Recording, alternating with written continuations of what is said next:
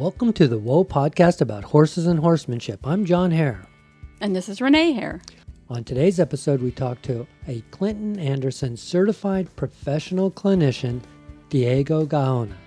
Diego was certified as a Clinton Anderson clinician in 2015.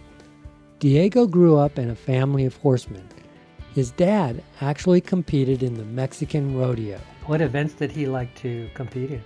Well, we do the Mexican rodeo, so there's several different events, but his main one that he really enjoyed was it's called the Pass of Death. In Spanish, it's Paso de la Muerte. The Pass of Death, basically, you have a team of guys, and you're in a big, probably 300-foot round pen. You have a team of guys, you have usually three to four. You have your horse, and you're riding bareback. All you have is a bridle, and you have a wild horse that has nothing on it. She comes out of a chute, and when she comes out of the chute, you run alongside her, and your job is to jump from your horse to her. Before we get to Diego, we wanted to get you up to date on one of our past podcasts talking about endurance riding.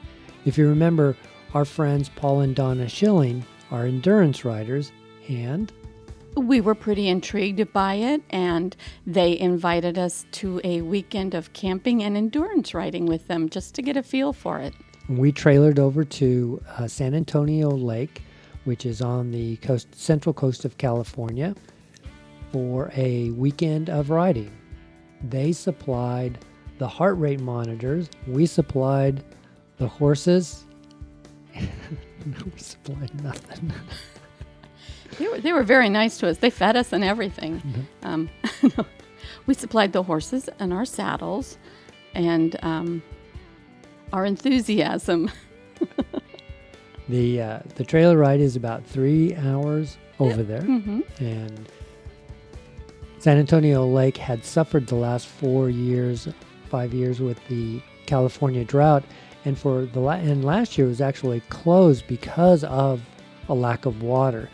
But with the tremendous amount of rain California received, everything seems to be healthy and growing, and the lake was open again. It wasn't as high as it has been in past years, but it was very pretty and full.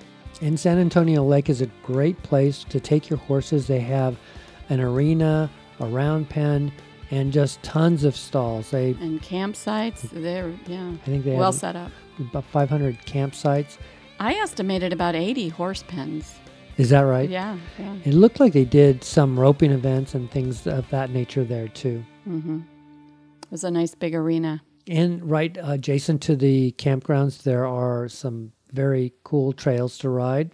We left home Friday morning and got over there early afternoon and set right off fairly soon on just a small loop, a 3-mile loop with Paul and Donna, just to get us sort of accustomed to their horses' gaits and speeds. They ride Missouri Foxtrotters, and we have our 2 flatland quarter horses.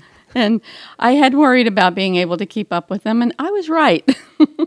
They move at a pretty good clip, Paul and Donna do, and Java was the go-getter. Java and Sunny. They move at a pretty good clip, yes. And we found out what it was like to travel on at a very high rate of speed, which we did. And it was, It was exhausting. It was, it was 3 miles, and it was a lot of up and down. They didn't think it was that strenuous, but heck, we ride on flat canal banks most of the time. So Dusty and I thought it was fairly challenging. It goes by so fast that you're just covering ground at such a speed. And then we're in a new environment too. So it was really difficult to kind of look around and enjoy things as the lake's on the right and there's kind of rolling hills on the left. And you wanted to take a picture, and I think they thought you were crazy. You can't stop and take a picture. We're endurance riding.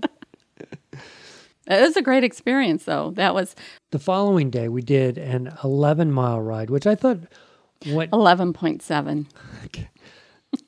11.7 miles, and I felt a little bit more comfortable because Jesse and I got to set the pace. We were also wearing heart rate monitors on our horses, which provided a fascinating piece of data if you're into numbers and nerdisms, and probably only people who start podcasts are that nerdy about things. But it was really fun watching the horses' heart rates and how long it took them to get their heart rate up, and then how long it took them to recover. And it was a kind of a fascinating experiment to see what kind of condition that our horses were in.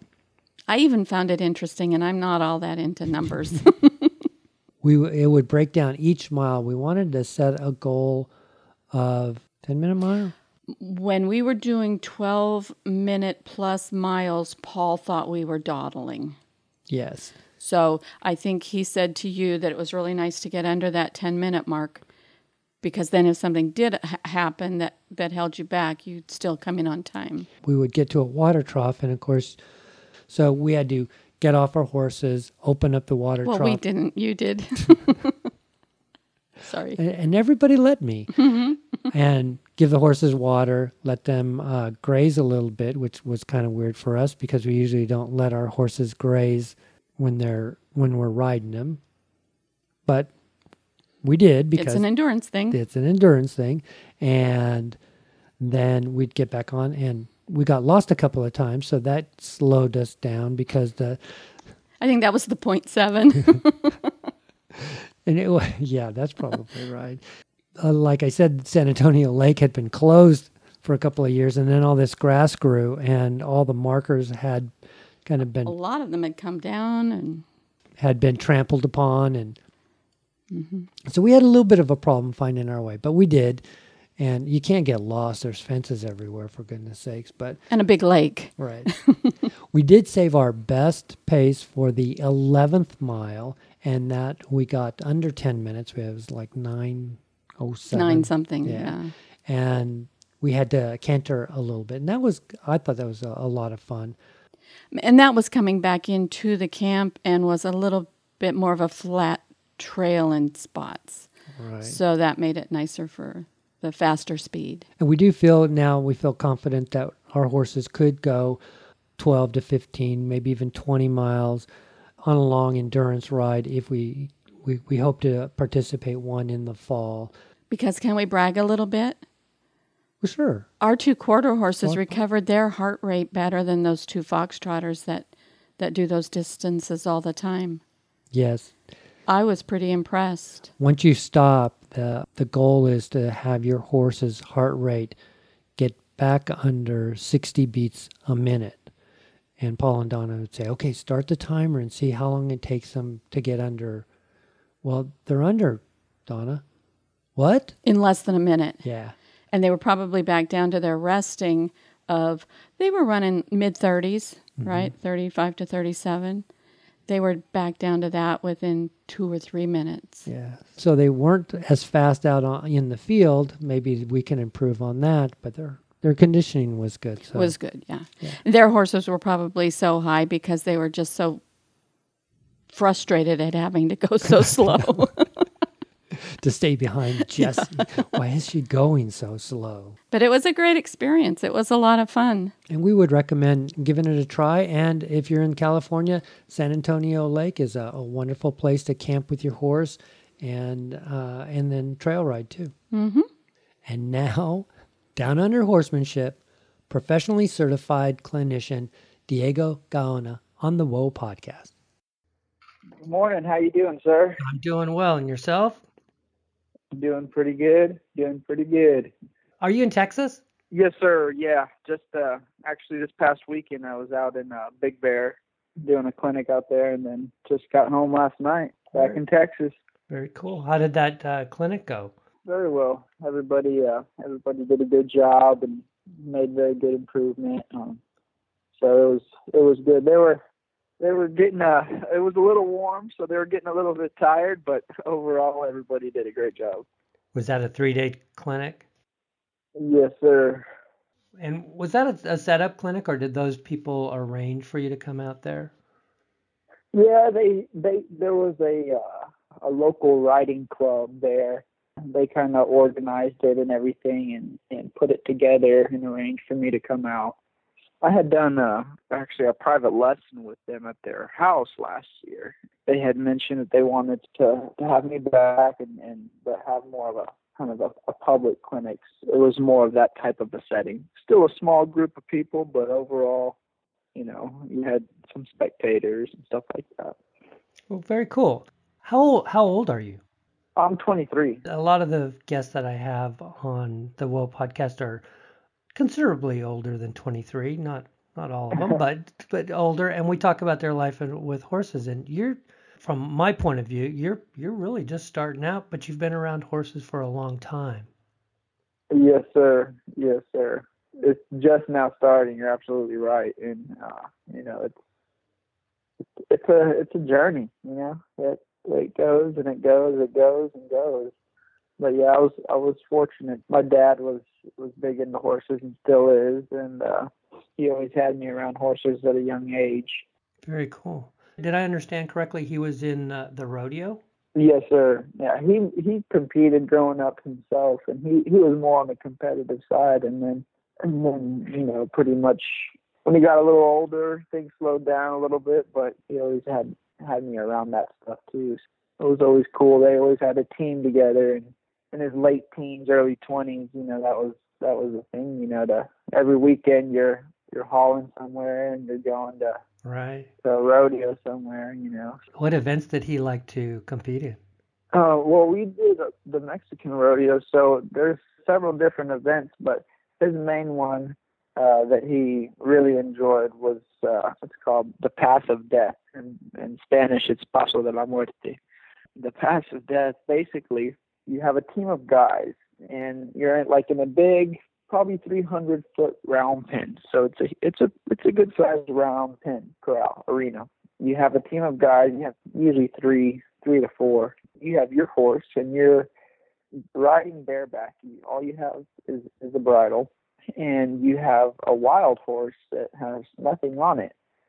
That she comes out of a chute, and when she comes out of the chute, you run alongside her, and your job is to jump from your horse to her. And of course, you have, you have some variables with that. A few, I would imagine.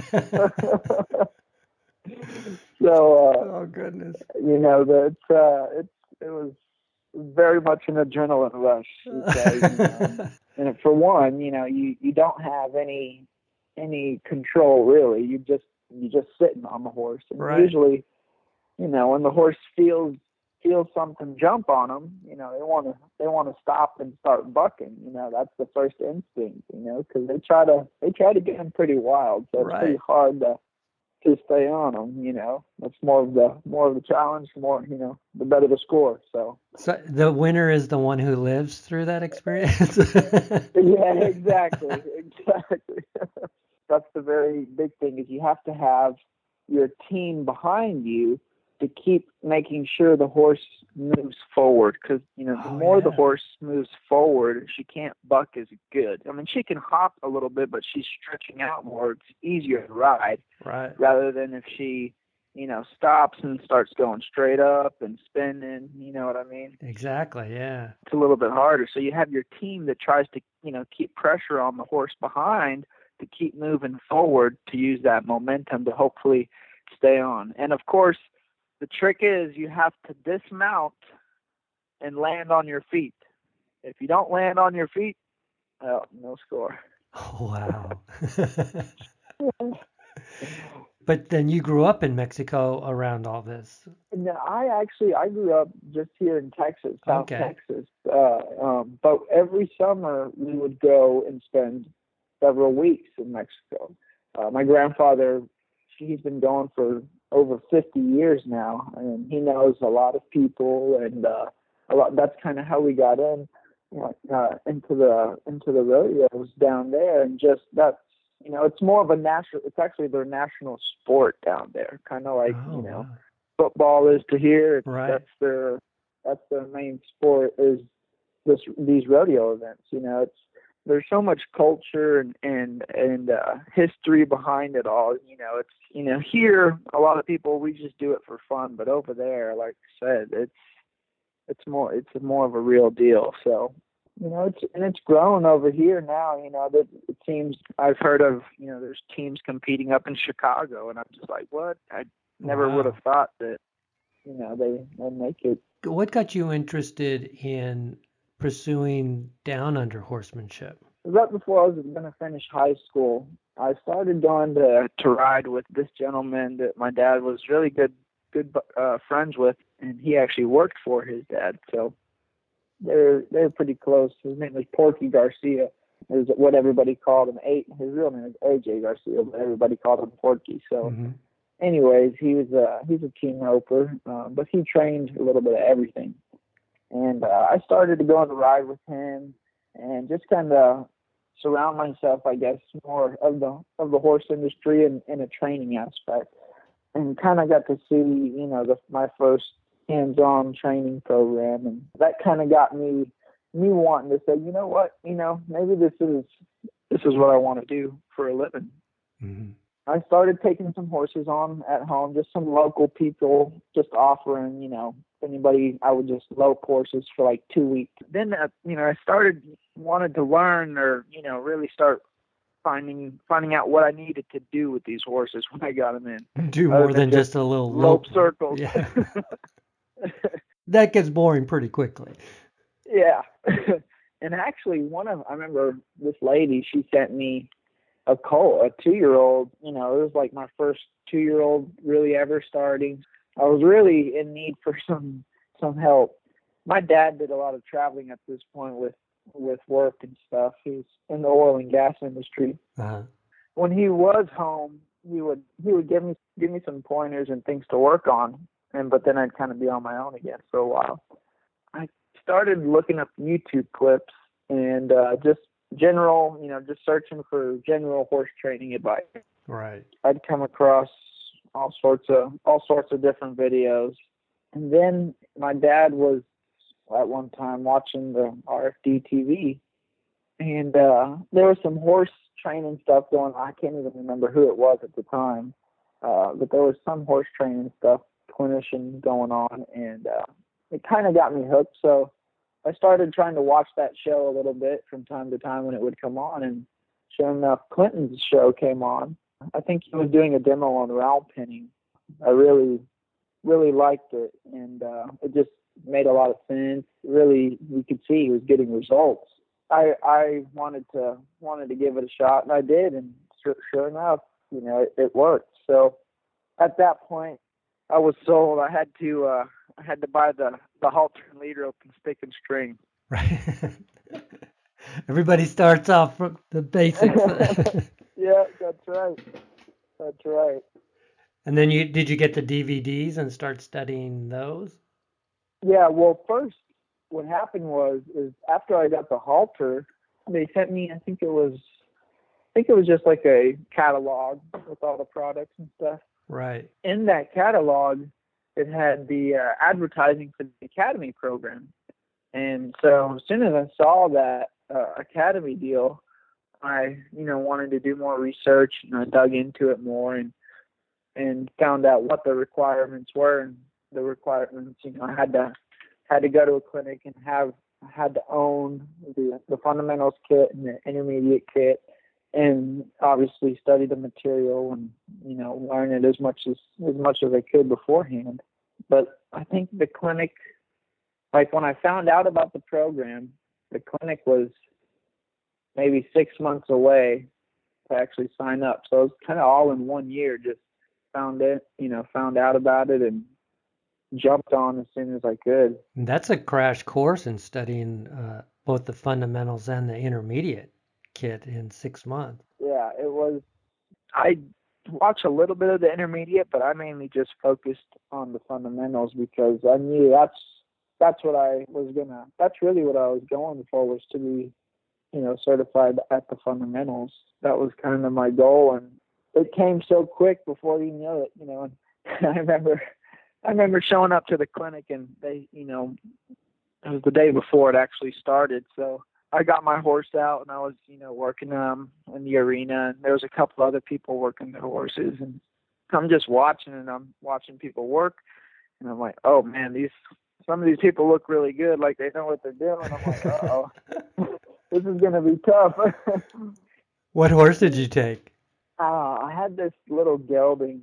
It was a 7-year-old gelding out of one of my dad's all-time studs that we had for years growing up. Real pretty sorrel. He was a tiny little horse, but he was real athletic, and we still got him actually. He just turned out in the past. He got retired right after that. And did you decide to take him because he was a tough horse, or that he kind of appealed to the method real easily and you could show off your stuff maybe? Yeah, I think he was real willing and very, very he wanted to work. It was like you say, it was easy to show off his athletic ability, and I don't know, I felt very comfortable with that, and it worked. It's a lot easier to work with your one horse that right, the inside and out, but then once you get there, it's all, a variety of horses all of a sudden. Exactly. And I think that was, that's a big transition, so if that's something that somebody wants to do, to become a clinician or be prepared to work with a lot of different horses, I think if I would have had a better, if I would have just had more horses going into it, I think I would have had a better, more confidence, I guess, when I first started. I've kind of made that point a couple of times, that particularly for a recreational rider, it's really difficult to learn all the horsemanship principles because you get to know that one horse so well. And, Exactly. it's like dancing with the same partner. You know what moves they're going to make almost before they make them, and they know what moves you're going to make, and you don't get to deal with a whole lot of, wow, what just happened there? Weird problems. Exactly. And so when you joined the academy, that was a 70-week commitment. That's a year and a half. That's quite a commitment to make, to move to Stephenville and go through the academy. Yeah, no, absolutely. It was a big, and I think it was just so, because everything was so new, and especially like to my family, they hadn't really heard much about horse trainers, big time horse trainers, and they're a little unsure, like, well, is this a real deal? Can you really make a living doing this, or do you need to be going to college? There was a little uncertainty there with how it was going to work, but I think once I got there and started going through the program, everybody just started to see, okay, how serious this was. And Clinton on videotape, I mean, I have a lot of his DVDs.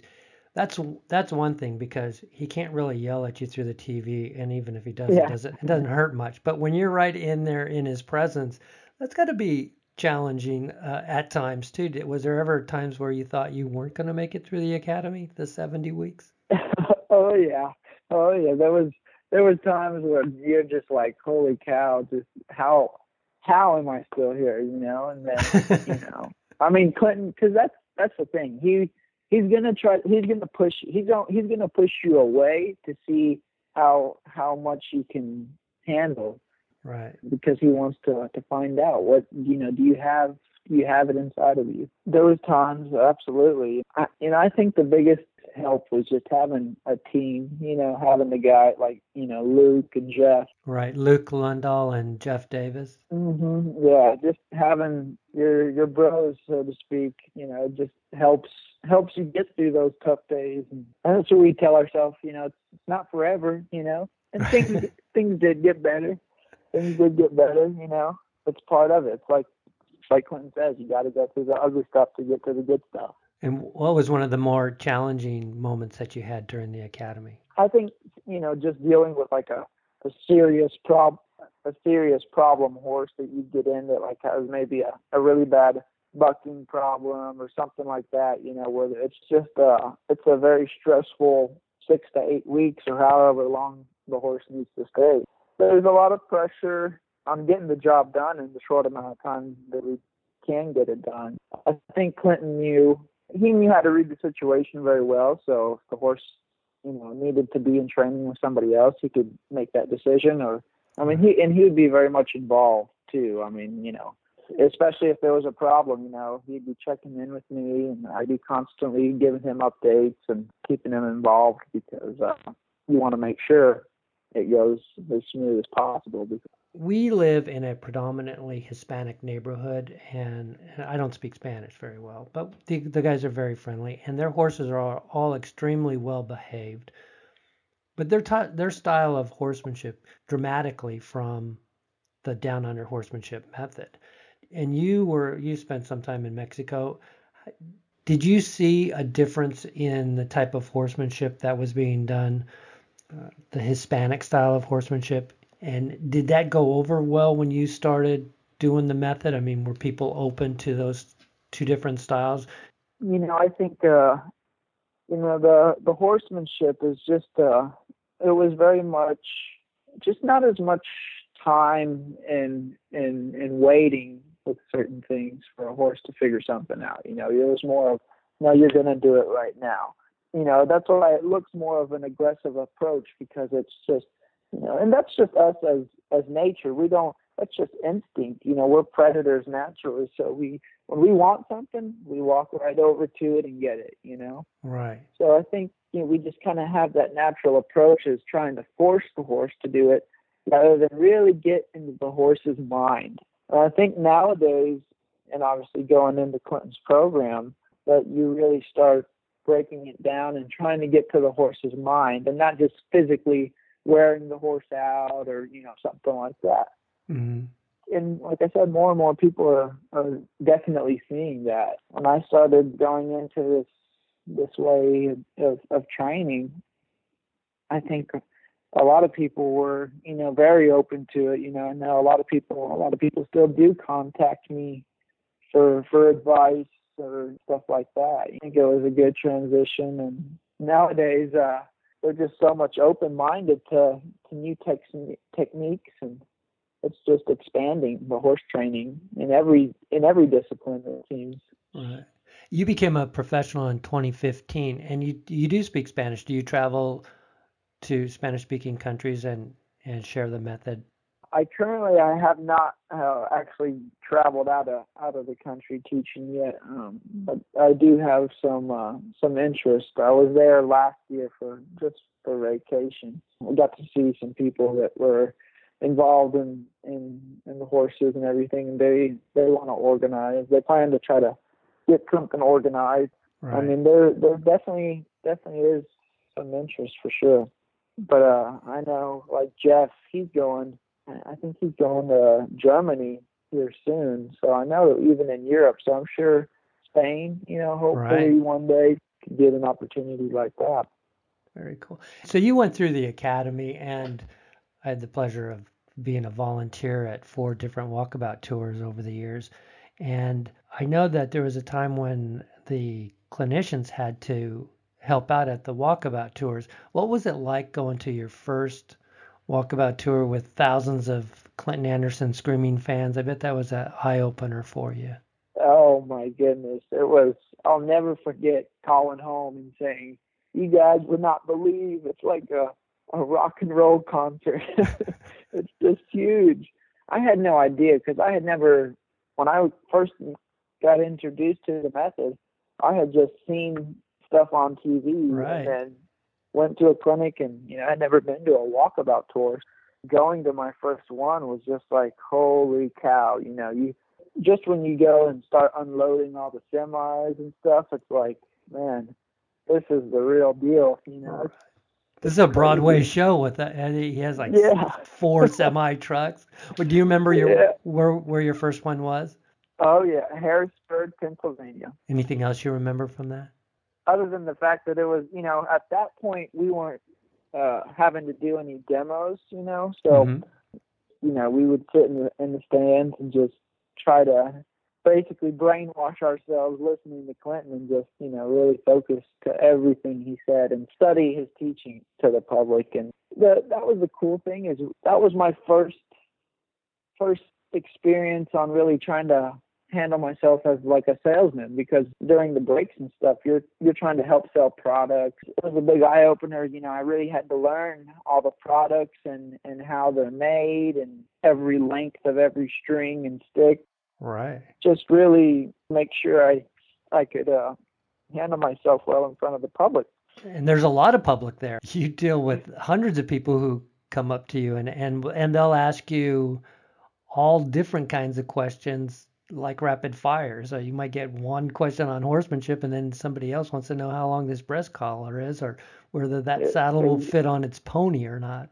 Exactly. It was a good experience, I think, learning all sides to the business. I mean, it was a big eye opener to see how there's just more to it than riding horses every day. Right. Let's get to maybe offering some advice to people that are working with their horses on a daily basis and the recreational rider. In your experience, what do you think the biggest challenge is for most people when they're working with their backyard horse or their one horse that they have? The biggest has got to be just being able to be consistent and trust, and being able to trust that their program, whether it's Clinton's or not, trust in your program, really follow through, and have a game plan. I tell people that all the time. When you go ride, don't just get on and go. Have a game plan of what you want to work on. I was helping a lady with trailer loading this past weekend, and I was telling her, if I have a trailering problem, I'm gonna make sure that the next time I work on it, I have a couple days that I can get to it in a row.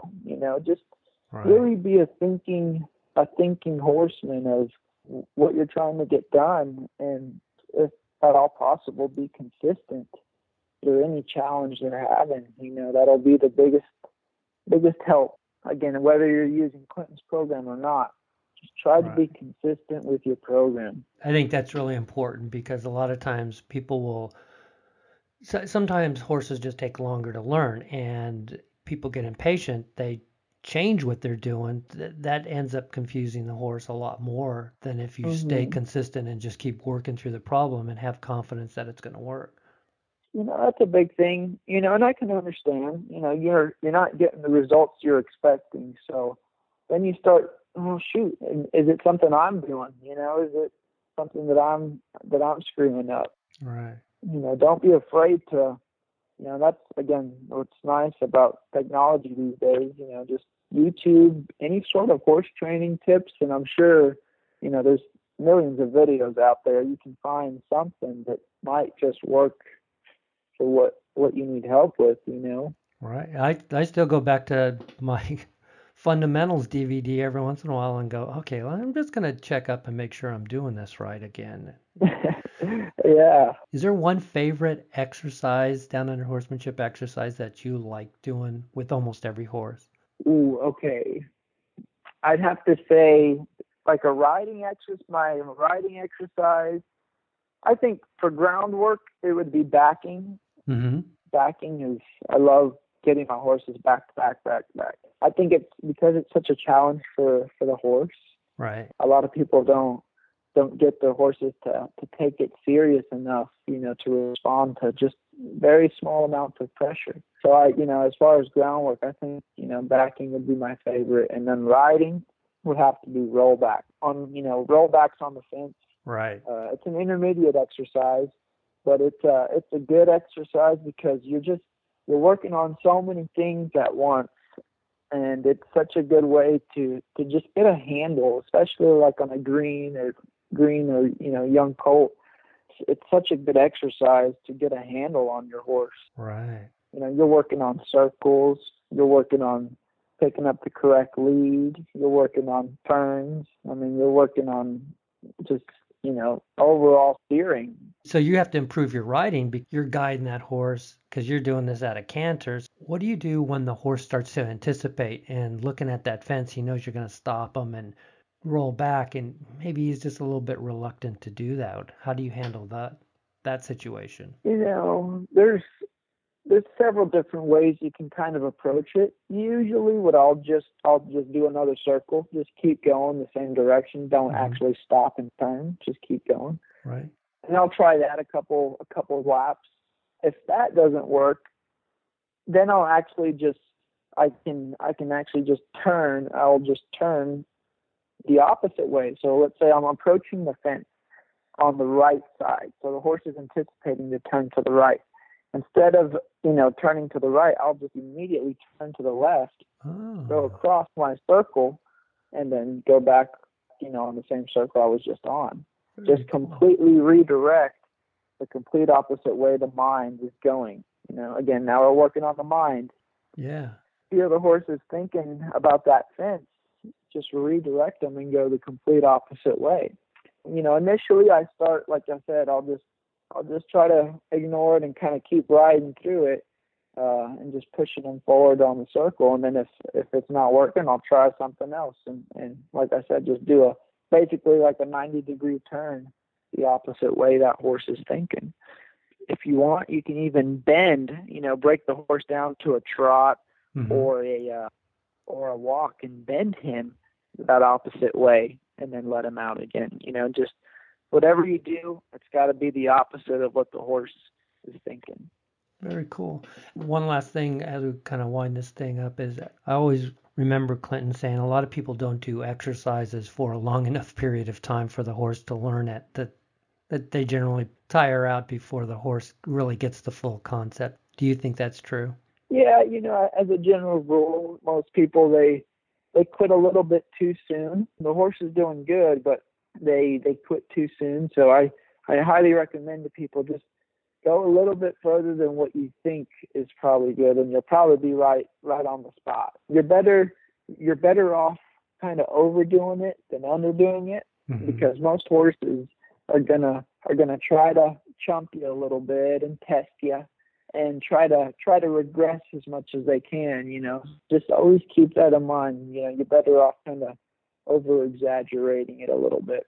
That's part of the field timing and experience, and I bet that really helped with your career when you started training a number of different and a wider variety of horses that you started to pick up on those things. Oh yeah, that's your bread and butter right there. You have to have, your feel has to be very good, especially if you're dealing with a problem horse where you can save yourself an hour's or two worth of work if you just time it right. Yeah. If you miss that timing, you might be there for another, hour or so. So your timing is crucial, especially on a horse that's older, gotten away with it, and a little bit more on the stubborn side. Right. You have to, again, try to outsmart him, because he's trained people, when to quit. Yeah. So you got to start thinking outside the box.